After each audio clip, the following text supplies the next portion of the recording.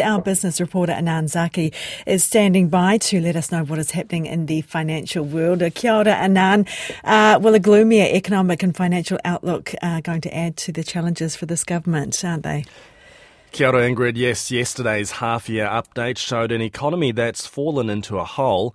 The third quarter growth numbers have set the economic cat amongst the financial pigeons. The forecasts were done before the GDP numbers, and there's scant attention to the new government's spending and savings plans.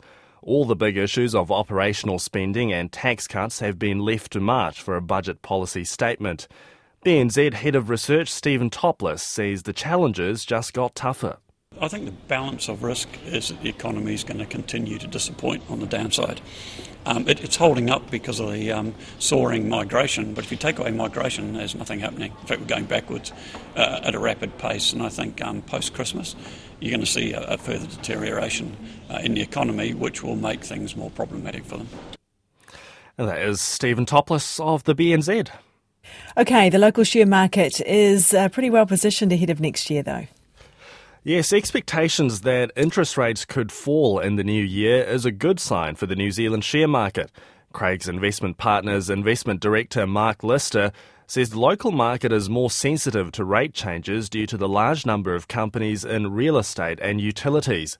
He says the NZX has underperformed for 2 years, but the prospect of rate cuts could mean a change in fortunes. When we are at the point where OCR cuts are closer and on the horizon, and term deposit rates start coming down, I think investors will very quickly realise that they need to make their money work a bit harder for them than just leaving it in the bank on the sidelines. And that could be the catalyst for our share market to come into its own again. Mark Lister says the biggest headwind for markets is uncertainty for the global economy. And one more breakfast business snippet for you this morning. Investor and developer Property for Industry has bought a site in Auckland for a new development for just under $7 million.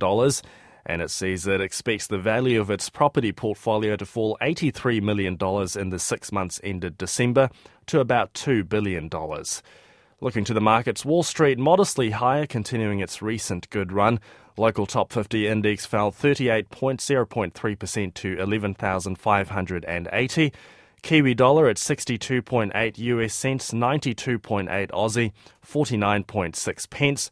Brent crude oil up slightly, 79.50 US a barrel, and gold has eased a few dollars to $2,035 US an ounce.